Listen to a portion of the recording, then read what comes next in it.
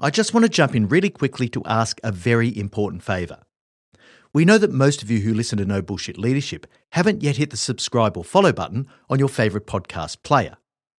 This is how the podcast grows. And even though we've already got a pretty decent global following, we're only scratching the surface of what's possible. We started this podcast over 5 years ago with the lofty ambition of improving the quality of leaders globally. So if you've got any benefit at all from listening to the podcast, I'd ask you to just take a moment, literally a moment, to hit the subscribe or follow button on your favourite player. The world needs more no bullshit leaders, and you can help us to make that happen.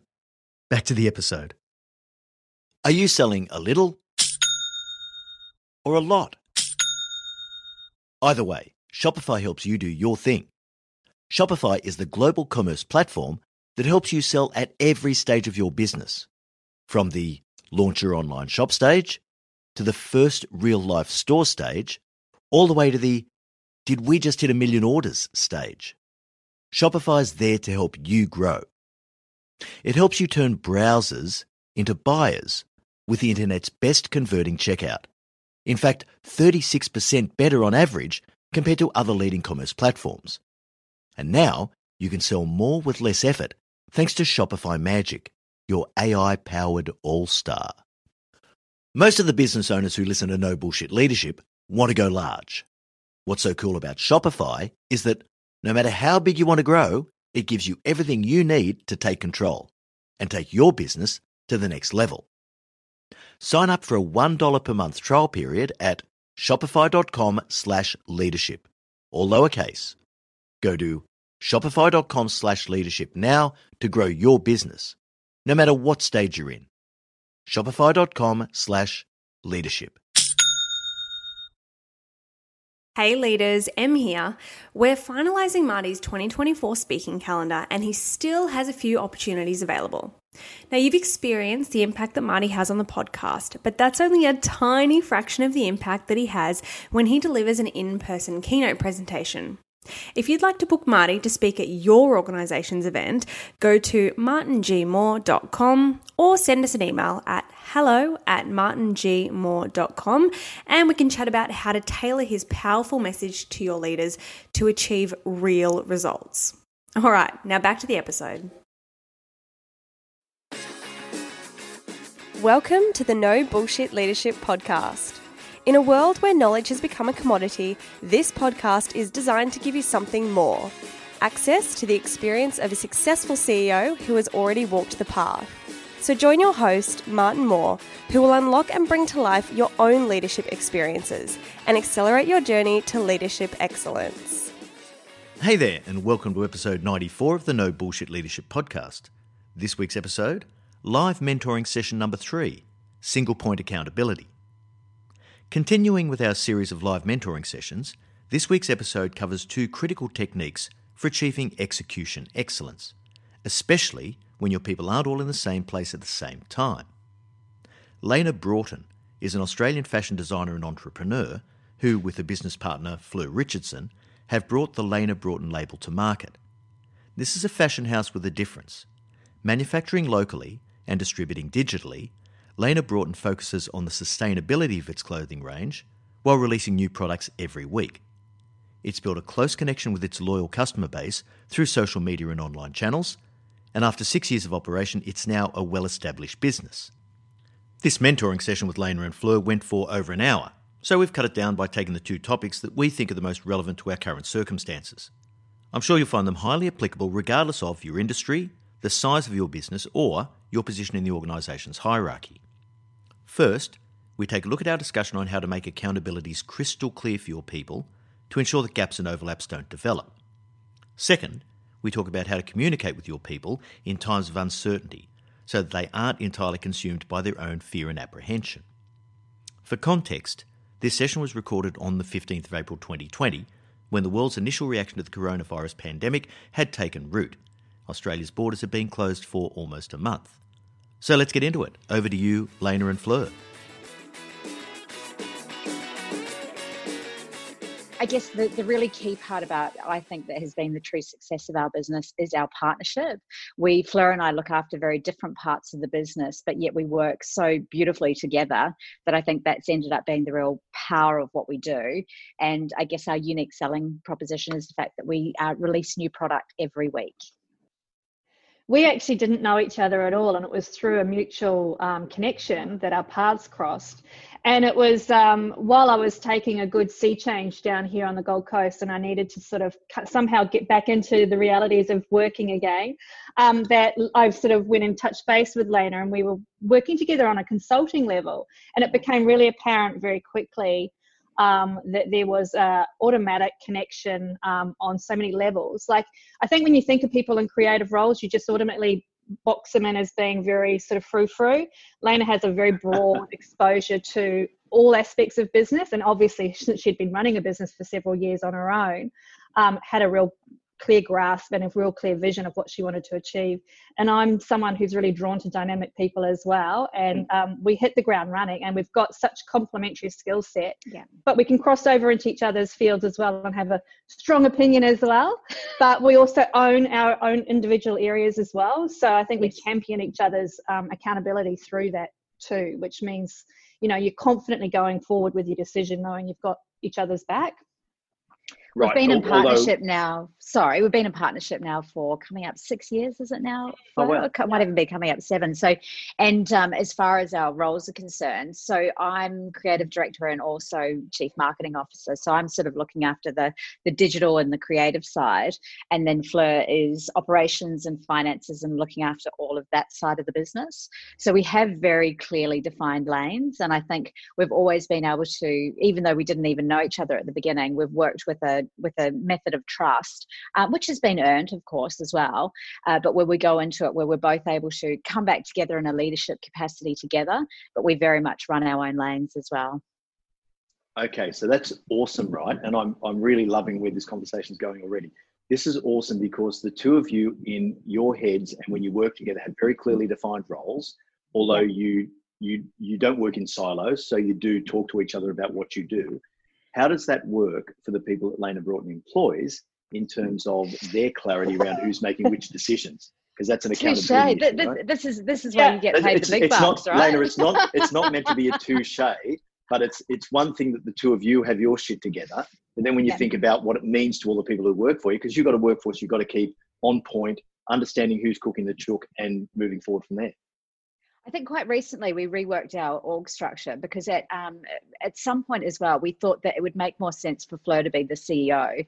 And we sort of worked out that title and we thought, well, then we've got a single point who can actually make all the bigger decisions. But what we actually realized that in reality, that didn't work that way. So we've reworked our org structure, but there is definitely crossover.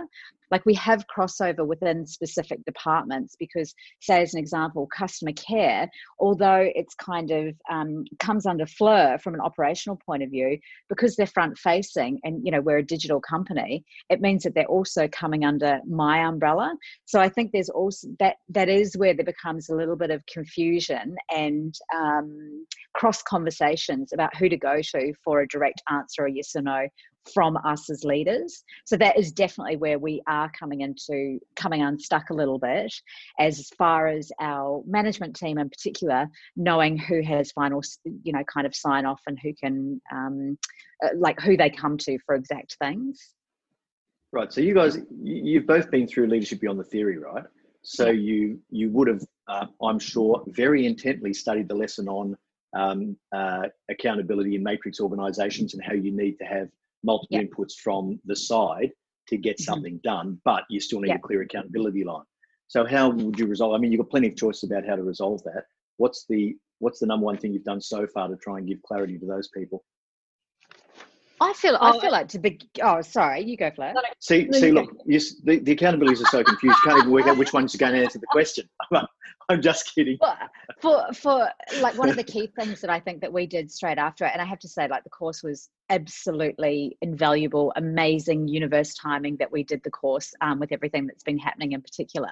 But I think the first thing for me with accountability for my direct reports was actually having the conversation with them about, we're going to need to shift things in order so that we all understand who is accountable for things. Because we were doing that typical thing of having all of these meetings where there was all this input, but yet we'd walk away and there wasn't a single accountability sort of structure there.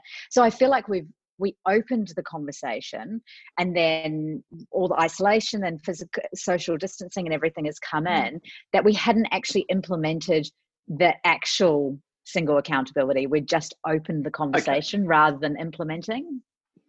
Okay, but you sort of, it sounds like you have a vision and a plan for how you might do that. Are there any complexities around that you're sort of working through, or is it just a matter now of executing that plan? I think we were getting some really clear sort of platforms for communication, and then involving the right people in the discussions and so forth. And then the remote operations sort of, blew that up a little bit. Right. And then it's just, and sort of trying to establish a time frame and reporting structure to actually gather the value and come back and take action, and then come back and look at the outcomes that were achieved. And therefore it's sort of become a bit fragmented. I'm probably using the excuse of us being remote, but we just sort of feel like by osmosis, you're there hearing things in the day-to-day operations with where we are working from. And I'm not saying that that's the right way, but I think in a transition to being not micromanaging as well, you still need to allow the autonomy, but it's not going to be right straight away. And part of that will be from what we contribute to it as well. That's spot on, Fleur. I was just thinking that when we were doing some work with an HR consultant, and she actually had us starting work on one of the RACI kind of spreadsheets.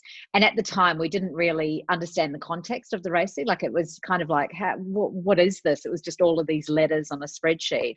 Yeah. And we did the spreadsheet as far as people's roles. But I think now we could almost go back to that spreadsheet that we've got of people's roles and start filling in the RACI as well, just even for us to become clearer about who is accountable for specific kind of areas, so that when we go back in that situation, we can be a bit more clear about who is accountable for what. I think a RACI is ideal, but it's quite comprehensive. And so I just balance that off against your speed of delivery. So, for example, you might want to get something really quickly. So the only letter of the RACI acronym that counts at the moment is the A. A, yeah. And that's what I always came back to every time I would try and do it. Yeah, we're like, why am I doing the other? Everyone's accountable. Yeah. Everyone's accountable. Yeah. So here's the person I'm going to hold accountable. One head to pat, one ass to kick, and other people will do some shit around that. Right? That's what RACI is. Yeah. Okay. Yeah. Love it. That's good. But if you get that locked down, that's really good, right? And you should have, I'm sure, clarity in those roles below you that you can actually assign those accountabilities to quite readily. If we get back to where we started, so how do these people know which of you they're taking direction from?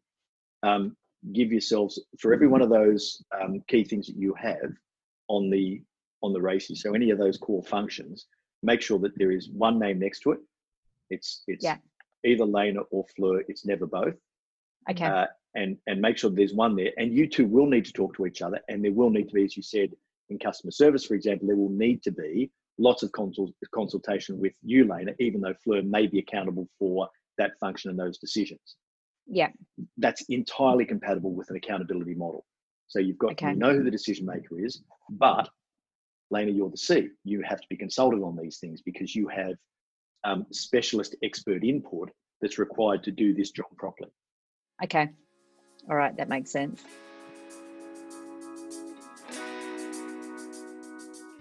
It was great to see Lena and Fleur really trying to establish that single point accountability. In execution, this is everything. They'll still have their work cut out, no doubt, especially as the drive to tighten their accountability culture was disrupted before it could be fully implemented. Now, we're going to talk about how to communicate to your people with confidence when you aren't really sure how much or how little information you should give them. This is one we all face from time to time, so I'm sure you'll enjoy hearing Lena and Fleur's perspective on it.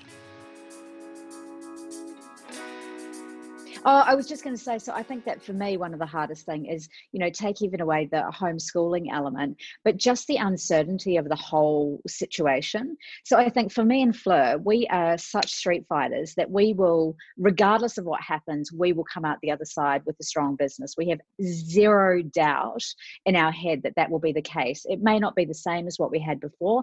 No doubt it will be completely different, but we're actually expecting that we will be stronger than we ever were on the other side of this. But as far as motivating the team to have that same vision, because on the one side you're trying to lift their spirits and create certainty when it's not there, but also at the same time try and make them accountable. Because while you're still kind of going, but we still need to have this done. Perhaps this wasn't done to the standard that I would have expected. And how do you do that at the same time as trying to maintain that super positive, proactive, we've got this kind of attitude? Yeah, and that's just such a good question, Lena. There's a couple of things that sit behind that. The first thing is that you're not going to be able to motivate people by saying, "Don't worry, it'll be fine." Like people are petrified; they're frozen. So let me just step back and give you a couple of ideas for how you might solve this one. As I said, saying to people, "Don't worry, it'll be okay," is not enough. However, as you said, you're going to come through this. Your business is going to come through. You're confident. You know what you're going to do, and you have a plan. And so, in that communication dialogue that you have with your people, it's really important to let them see what that plan is. Now, you don't quite have the benefit of a very, very public brand like Virgin Australia that's in the media every single day because of the trials and tribulations, their negotiations with government, how much debt they've got on their books. All that stuff is so public, and their people pick up the paper every day and look at that, which is good and bad. But they feel as though they're being informed because there's so much brand awareness in the media. You don't have that. And for you two to be extraordinarily confident about coming through the other side is one thing, but how about your people? Why would they believe that that's the case when they read all the doom and gloom and they turn on the morning show and all so that with stuff it, I guess on that transparency level, most of our staff, because of how we operate within the online space, they actually do have access to as far as how we are tracking, as far as the digital team is very much accountable for the traffic, the conversions, the revenue. So we're very transparent in that aspect.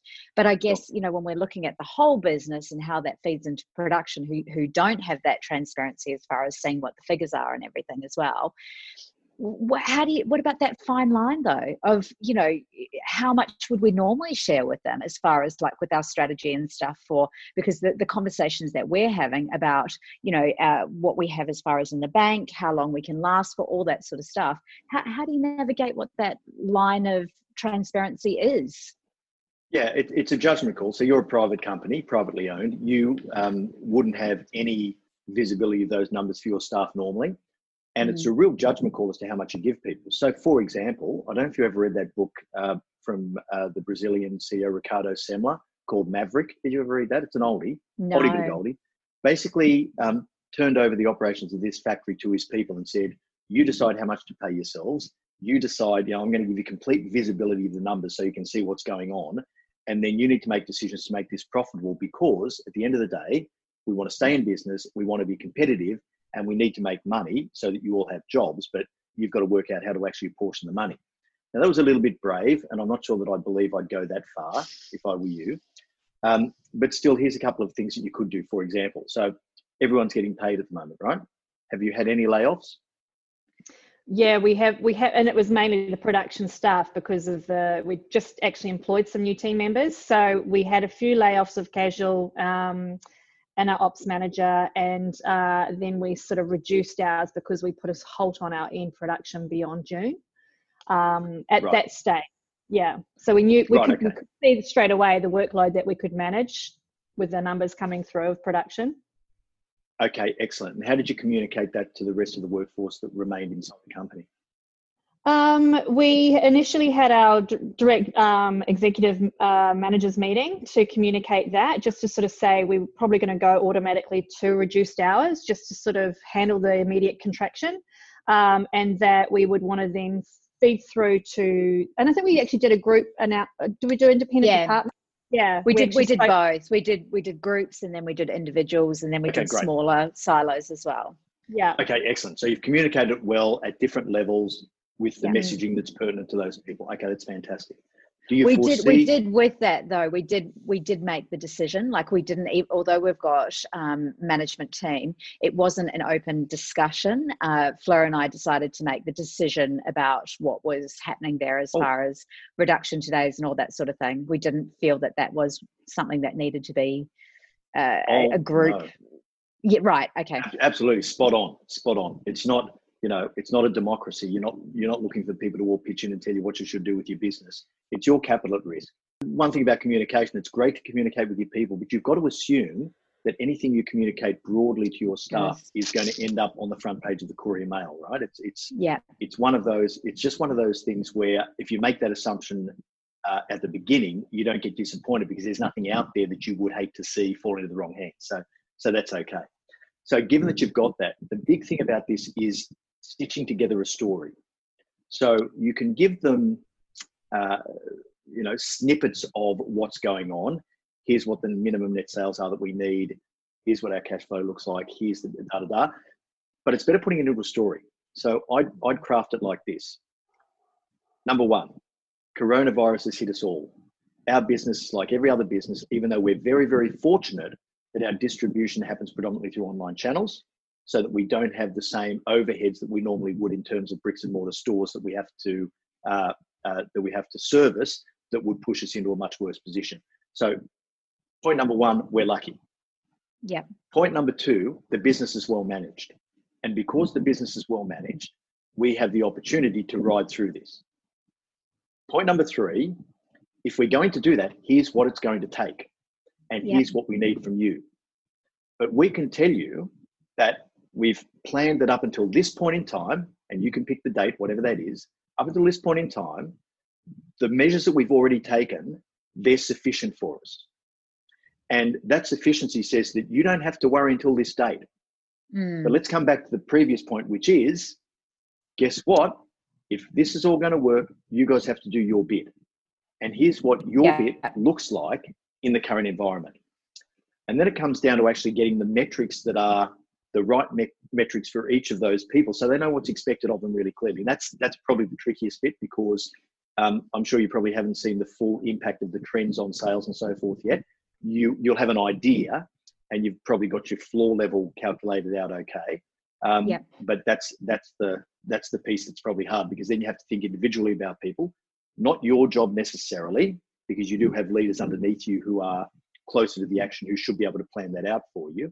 But certainly getting them and the people who are individually working in different locations now in a very fragmented workforce to understand what they need to deliver to make your plan work. I think also as well, like we were working with I haven't given you the icing on the cake yet, Lena. Let's give you the icing on the cake. And because depending on who's talking, because Fleur and I, or because Lena and I have got such confidence in our business model and how we run this place, here are the opportunities that we see emerging during this crisis that we're going to try and capture. We're not just hunkering down and hoping it'll all go away. We're actually proactively out there looking for the opportunities in the market that we can take advantage of. And you guys will remember this from the finding competitive advantage in ambiguity. All your competitors are going through the same thing. How do you actually respond better, harder, faster, and more intelligently than your competitors? And so your ability to think through that, I think you alluded to that earlier, Fleur, in terms of some of the things that you're looking at might open up a little bit for you, because that's the icing on the cake. Not only shouldn't you be worried about your jobs because we've run this company really well, but we're finding ways to come out of this even stronger, as you said early on. Yeah, that's great. I really hope you got a lot out of that session. Now, the key points to take away, just to recap, are: when it comes to accountability, you need one head to pat and one ass to kick. Making it clear to your people who makes decisions in any given project or work area is critical in maintaining your organisation's momentum. When deciding how much information to communicate to your people, it's best to err on the side of more rather than less. The acid test should be, what am I not happy to have on the front page of the newspaper? Because everything else pretty much is okay. And when you communicate, it's not just providing information that counts, it's about telling a story. All right, so that brings us to the end of episode 94. Please drop us a line and let us know if you're enjoying this change up in format and if you'd like to hear more from some of my live mentoring sessions. Thanks again for joining us, and remember, at Your CEO Mentor, our purpose is to improve the quality of leaders globally. So please take a few moments to rate and review the podcast or share it with the people in your network. I look forward to next week's episode, The Joys of Outsourcing. Until then, I know you'll take every opportunity you can to be a no bullshit leader.